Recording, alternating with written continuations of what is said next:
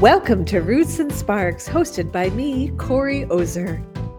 In nature, roots nourish, give life, and connect. As humans, we draw energy from our roots. In times of change and uncertainty, our roots help keep us grounded. We will talk with people from around the world who draw strength from their roots while forging new connections as they create small sparks of hope, inciting us to imagine a kinder and more just world. My guest today is Frederic Adou, a young social entrepreneur from Abidjan, Côte d'Ivoire. Fred is the creator of Atikan, a social business dedicated to telling new stories about Africa and helping others to tell theirs through communications. Fred knows that powerful stories are important to spark hope and encourage young people and others about what is possible on the continent.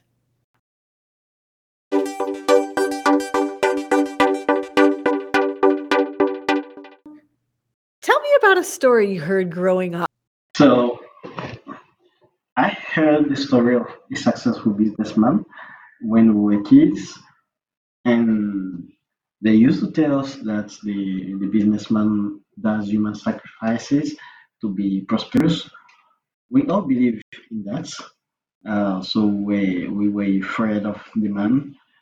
But when I grew up, I noticed that it was not true. I noticed that it was, let's say, a very clever person who had a strategy to develop his business. And until today, he has a very large company which is employing thousands of people in the region there. So I heard this story, and I think the story gave me a wrong image of the the man. And today, I think um, I think I have corrected this image because I myself am today doing entrepreneurship. I know successful successful business men and women. So I think when it comes to stories, we should pay very attention to what we hear, to what we tell people, because it has an impact on their opinion. That's interesting. So you had more insight into what was really happening as you grew up. That's interesting. So why in general do you think stories are important? Stories are important because they have the power to change things, to impact, and give orientation to people's opinion in life. You know, the businessman story I thought about is an example of how stories are able to guide our opinion and even our life. Today, as I said, I noticed by myself that it was not true what we heard about the businessman because I'm doing business. I know people who are doing business and who are very successful without needing human sacrifice.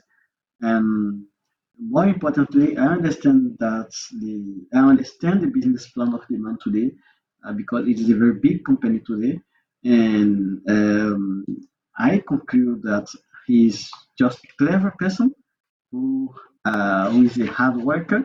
So um, yeah, so that's what I can say about this. And so turning to the idea about shifting the narrative and telling stories about Africa. So you're a storyteller yourself and you help other people tell their stories. I wonder if you could talk a little bit about what does it mean to shift the narrative about Africa and what are some of the new stories that need to be told? To share the narrative about Africa is very simple. It means let's talk more about successes, about good things going on. I mean, let's get people used to hearing what is good on or in Africa and about Africa or about Africans. When when you read stories about Africa during the last 60 years, I mean, it gives the image of a continent of despair. I think the same strategy could be used or should be used over the next 60 years to give an image of a continent of hope. That's what I mean by shifting the stories, because we have been used to a negative story for 60 years, and now I think we should get used to a positive story over the next 60 years. And you know, let's say several bad stories about Africa have made us lost a lot. We lost our natural resources, we lost our human resources, but what is also very, very sensitive in this is that we even lost our self-esteem somewhere. And I think now we need to restore all this with, let's say, new and positive stories. So that's why I think it is important today to shift the narrative, to shift what we have been saying about Africa, to get people used to have a way of perceiving Africa instead of the old way we have been seeing Africa. And we know that we still have problems. We know that there are a lot of challenges, but I think putting forward what is good, give people the hope and the strength to get in and fight what is not good instead of just telling what's not good, which would make people afraid, which we push people to abandon, to give up, because we know that not everyone has the capacity to resist when it is hard. So I think stories of hope will help a lot in rebuilding this new Africa we want. Stories of hope. It's a very inspiring vision. And I wonder why do you think there is this persistent narrative about Africa, this kind of negative narrative, and who tells these stories and who benefits from continuing this kind of narrative? Stories, as I said, have the power of change. Bad stories have destroyed a lot, and I believe that good stories will repair a lot. We even create a lot of changes. When it comes to who tells the story and why, who benefits from this story, and when it comes to the persistent narrative about Africa, I talk about, because the narratives we have been hearing as have been, let's say, what have guided, let's say, our opinion, our life, and how we do things. So if we have a new narrative today, or from today up, it will also, or this new narrative, sorry, will also guide our life, our opinion, our way of doing things. And unfortunately, until today, Africans are not sufficiently telling their own stories when it comes to who tell the story today. Even today, because in the past it was essentially Westerners. Today, some Africans are doing it, but they are not sufficiently doing it. The story about Africa, we can notice today that they are dominantly told by Westerners. And as I always say, something I learned about storytelling is that those who tell the story always benefit from the changes brought by the story. So I think now, obviously, the Westerners are the biggest beneficiaries of all the changes the stories we tell today bring, because they are the ones who are dominantly still telling the stories of Africa. And let me just give you an example of how they benefit from it. They benefit from it because, as I said, when you tell a story, you benefit from it, and when you benefit from it, it's like you bring in your own solution to a story you are telling. So when Westerners are telling the stories in a certain way about Africa, the solutions which we need we see it from a Westerner point of view. We see it from the perspective, from the perception. Sorry, and when it's like that, obviously they are the one who are bringing the solutions. They are the one who are coming with all what would be behind that solutions because they also have interests they have to defend across the world. So if they tell the story and we look at the story or we listen to the story and we think the story is true or the story this is the best way of saying it, it means the solution should come from that way of telling or of seeing things on the continent. So that's why they're the one benefiting from it until today. And I think we in Africa should really start also dominating the telling the narrative about the continent instead of leaving others saying it for us and finding the solution for us because they bring in the solution of how they see things or how they tell themselves the things. Well, that connects well to what I wanted to ask you about next. We know that in Africa that there are often international funders, government funders that are supporting work in the social sector, whether it be in education, health, political rights. And I have heard you say that you think that we need to move from donor funded to community owned work. Can you talk a little bit about this vision and specifically what is the role for communications in this shift toward more community ownership? Yeah, so before I expand on this, let me make it clear. We need donors. Yeah, we need philanthropists. Um, but what we need most importantly is change the life of people who we are serving. And the donors, they have the resources, and sometimes they have some excellent ideas. We cannot deny that. But they never have the solution, and we should be clear on this. The solutions are always with the communities. And people of the communities, as I said, they have the solution. Unfortunately, what we have been used to is seeing donors planning everything, doing everything, and the consequences are there. The consequences are clear. Is that there is no sustainability in what implemented. The one of the consequences again is that we don't really have visible impacts, in the life of the people we have done the different projects for. And this is obvious. We can go and check in different communities where we have projects which were oriented this way. So for me, we need donors, but we need to move from donor founded work now to community work. We need to put the priority on the collaboration of the community instead of the resources coming from the donor. So this is how I see it.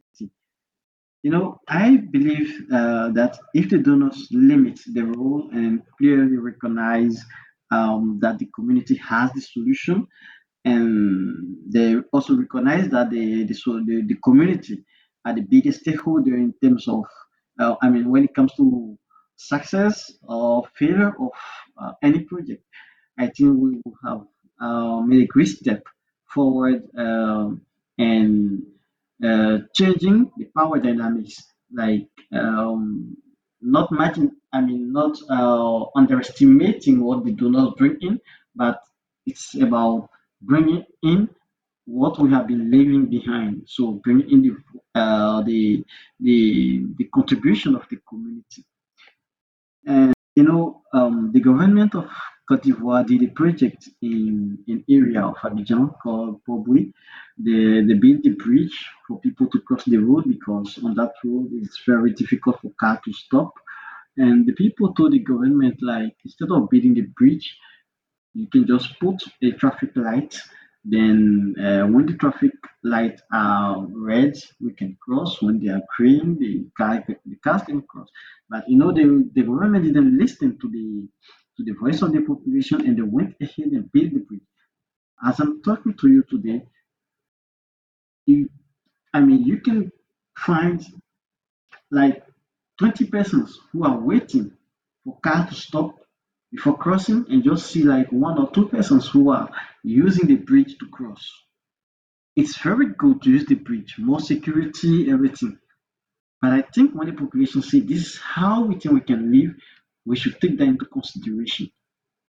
And they didn't use the traffic light. They didn't build the traffic light. They built the bridge, of course, which is a very good solution because based on the studies, based on the expertise, they think that's what is good, but that's not what's good for the people. And the people they built it for are not using it. Yeah, so I just wanted to give this example. Talking about communication, as I said, it's a very essential part in any development work.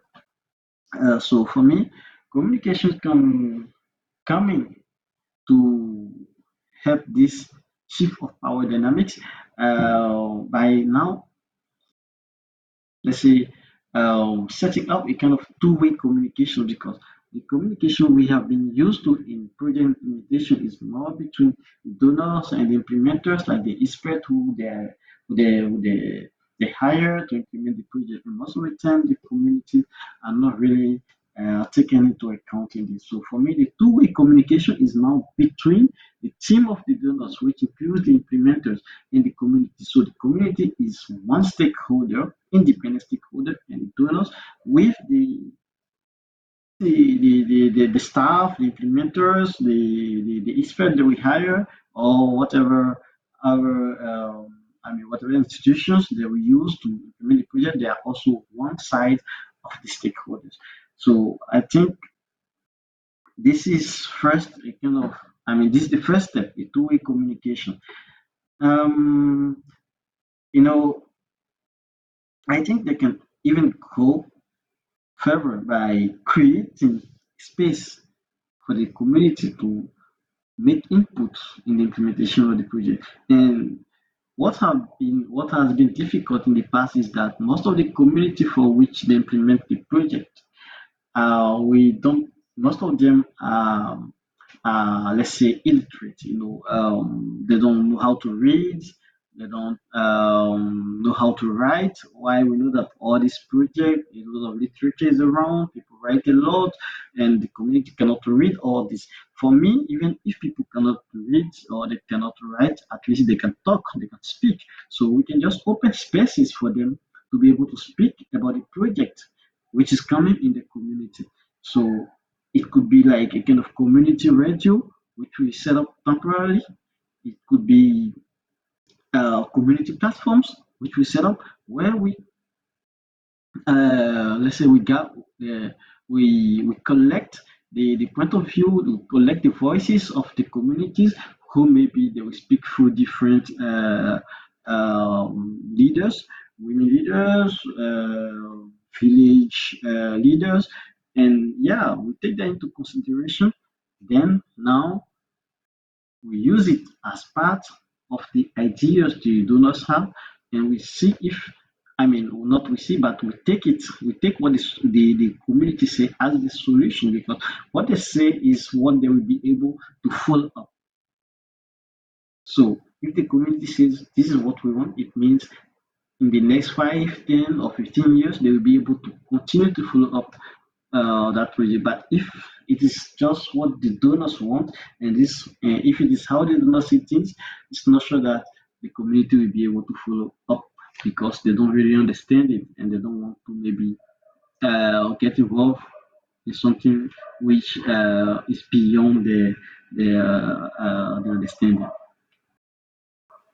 There's something so powerful about the idea of people finding their own voice and being able to use that voice to determine what they need, what they want, and not having those ideas imposed on them. I think there are stories like the one you shared in communities all around the world about things that don't really work because people in the community didn't have a voice in designing them or how they are implemented.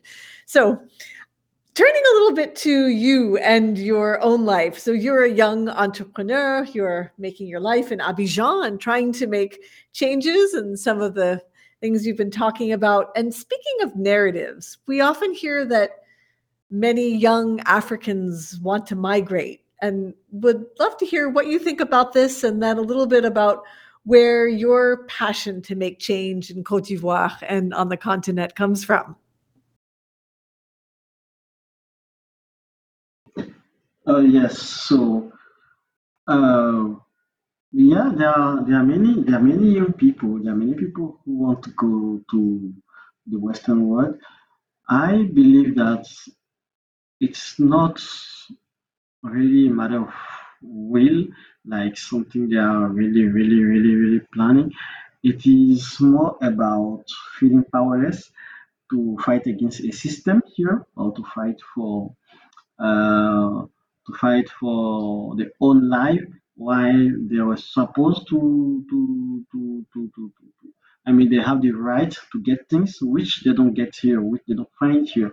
So it's beyond just a will. It is also an expression of the the lack of power to really change things, and that's what also, I mean, motivates me or create this passion. And that's where that's where my passion, as you said, came from. For me, if we all go to another world, because there are a lot of good things there. Life is fine there. Who will do it for us? Who will do it for us? I think in Western world where people want to go, the ancestors have already fought a lot for them. They have done it. They did a lot of sacrifice. The life people are enjoying today in Western world, I'm not sure that the ancestors enjoy that kind of life at the time, but they did it for people who are enjoying it today. So for me, based on based on the history of Africa, let's say we have our different nations just 60 years ago. It's us, we are the ancestors of Africa. We are the ones who have to create the conditions. Even if sometimes we feel like uh, we don't, we feel like there is no hope because sometimes you feel alone when you want to do these kind of things. Stay here, do it for your people. Everyone just look, they just look at you as someone who is not really, who doesn't really have all the senses. So I think it's up to us to make it for the next generation. That's where my passion comes from. We cannot all go. If we all go, who will do it for our children? And as I said, our generation is the ancestors. Yeah, we are the ancestors of Africa who have to set the pillars for the next generation. So, yeah, once again, if we go, no one will do it for us. That's where my passion comes from. That it is, let's say, a matter of people who feel powerless to fight against or to fight for something after a lot of hope, after a lot of, let's say, a lot of fight also on the side. So it goes beyond the willing to migrate because it is it is to a point where somewhere they feel like we don't have the choice. We don't have the choice, so we think it is better somewhere than here. And yes, I, you know, you may not believe how many times I convinced myself to stay in Cote d'Ivoire. It's not easy, sometimes. So if some of us who really have this capacity of resistance, who maybe have different ways of seeing things, we we sit down and sometimes we question ourselves, why are we staying in Africa? Why don't we look for opportunities to go to in the Western world where things are fine? Imagine people who maybe don't have the same capacity of resistance or of resilience. The first opportunity just go. So I think it's more people who really feel powerless, who to fight for something which they think is already lost in advance. So I don't really blame them. And yeah, you talked about my passion. My passion came from the fact that if we all go to another world where the ancestors have fought for them, I mean, without without needing to also settle completely in another world. If we go to this world, who will do it for our kids? Who will do it for our kids? The ancestors of Westerners have already fought. They fought a lot. It was not also easy at the time, but they did sacrifice it. And I think many of the ancestors of Westerners also had the possibility of leaving the world, settling somewhere, not having any other relation with the world. But they did not do that. Whatever happened, whatever we can say about what happened with the Westerners in the past, they did it for the people. What do? We go to the Westerners, we benefit from the social system. As I said, I don't want to blame those who go, but for me, I find it selfish. I think our generation is the ancestors. I mean, we are the ancestors who have to set the pillars for the next generation. If we go, no one will do it for us. So that's what motivates me to stay here.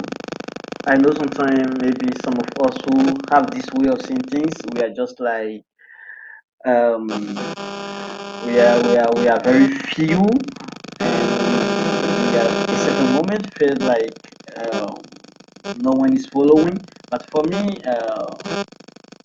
I believe that in the coming years, people will understand that we are never well than in our own or to our own, let's say in our own home. So even if we go, we benefit from the system, everything there. You know, it will create nothing for Africa.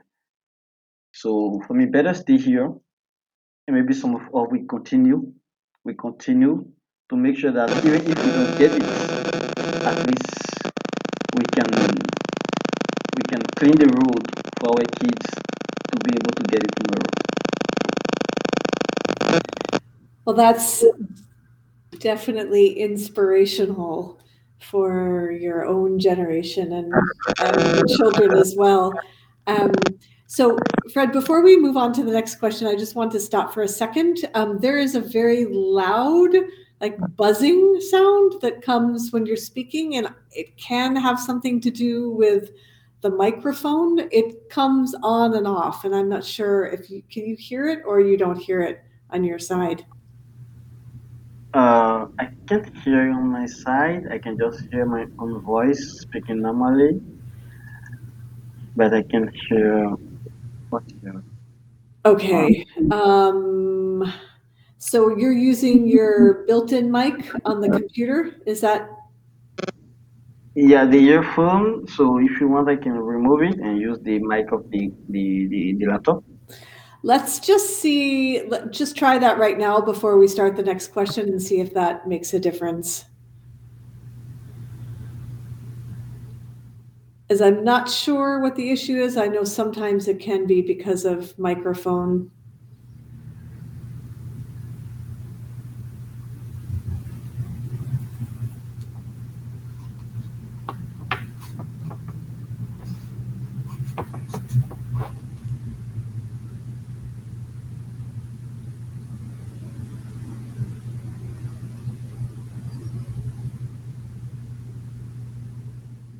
Can you hear me? Yep, I can hear you. Fine. Maybe just talk for a few seconds. Okay. Let me see. So, sorry, just a minute. So, I was saying that if we go, not sure that there will be someone to do it for the future generation. So, we are like the ancestors of those who have to live in good conditions. So, it's normal that we do the sacrifice today. We don't go somewhere else. We stay here to fight. We stay here to create the conditions for the others to be able to, let's say, take it to another level. Fine. Yeah, I don't hear the sound problem right now, so we'll see what happens for the rest of it. I Yeah, okay, so I'll try with the next question. So, Fred, can you tell me a little bit about what life was like for you growing up? I grew up in a village without electricity. That's why I attended primary school. Um, yeah, I live like every kid in the village. We go to school from Monday to Friday. We go on farm on Saturday. It was really not, let's say, it was a childhood of a villager. Like when we are in the village, there are many problems of the city we don't know. So there it was more like that. But the problem was the problem of electricity. We didn't feel it at that time because we were used to living without electricity.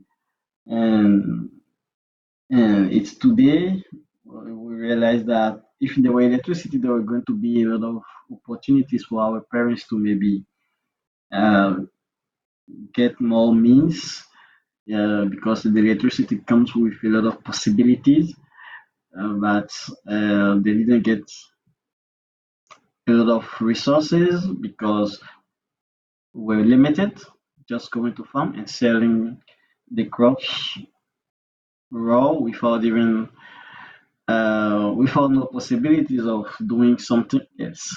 So that's what I remember when I was growing up, and today I think we miss a lot of things. Mainly, our parents didn't get a lot of means because we're not in we're not living in, let's say, in conditions like today. Today the village has electricity and a lot of businesses are being developed there, and this is all what even gave me, I mean, this is also what gave me hope because I think if people have electricity today, they are able to develop the businesses, they are able to take care of their family. This we maybe discourage them from leaving, or this will discourage them from going to Europe because they will know that at least if they stay, there's something they can do to live normally. And how about some of the stories that you heard growing up about what you could become and what were some of your dreams or what did your family wish for you? Oh, I did not really hear something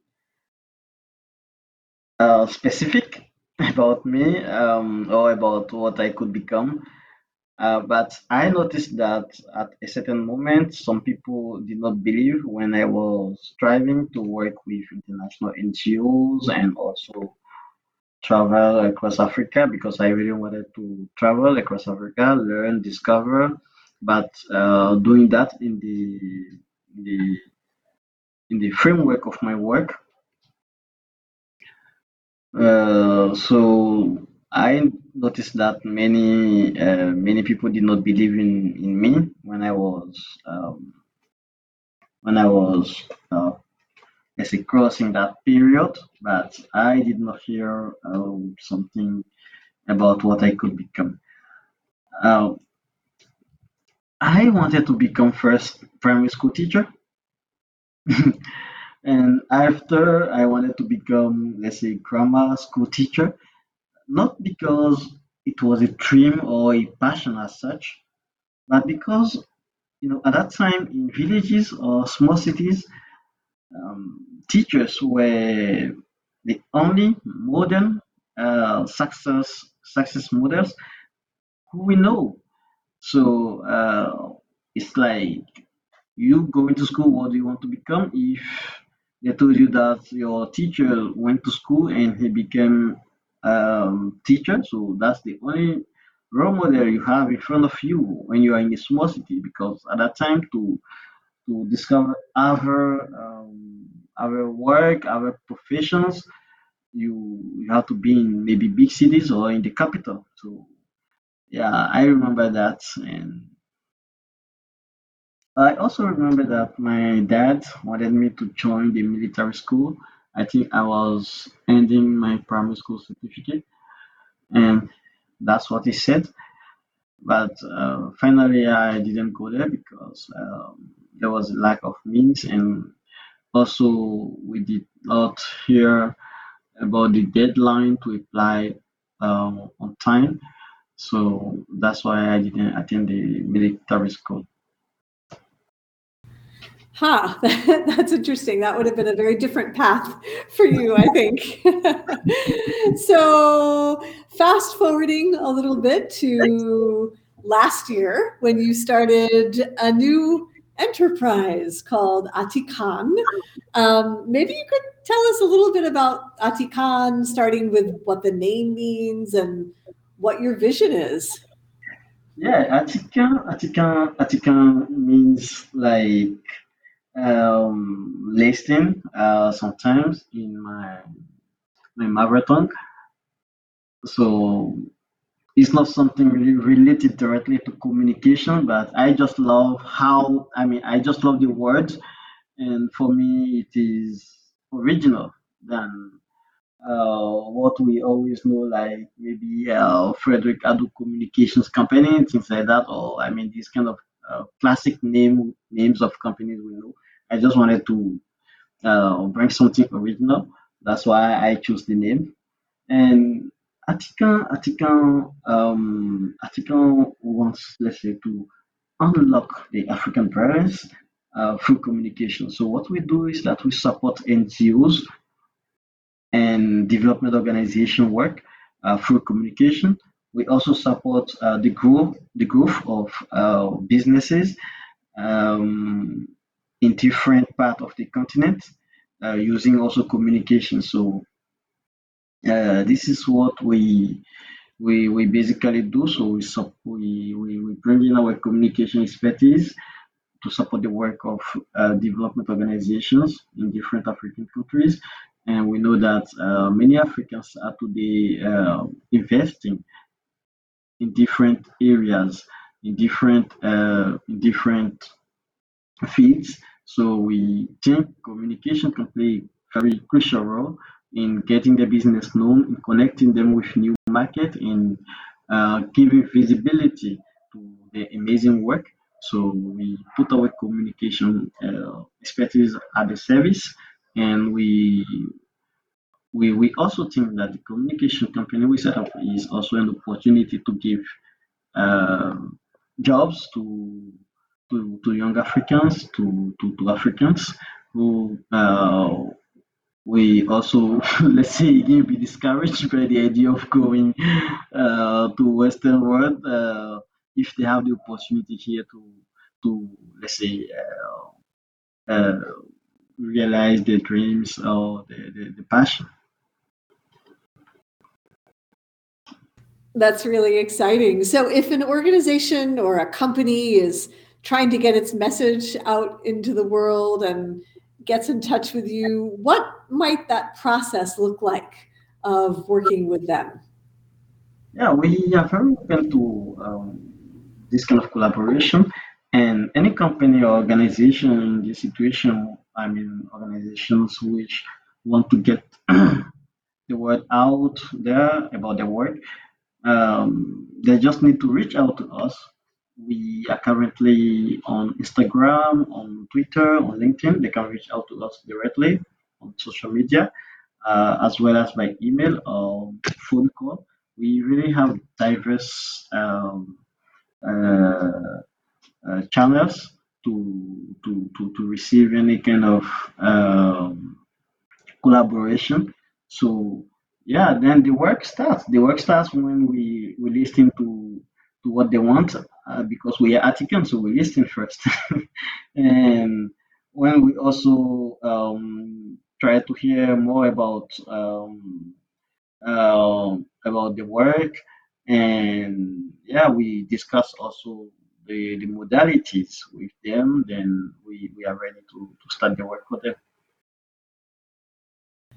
Well, that's great to hear about. And for anyone listening, I'll just make sure that people have the correct spelling of the company. So when they try to find you on LinkedIn and Instagram, they'll be able to do that. So it's Atikan, Atikan.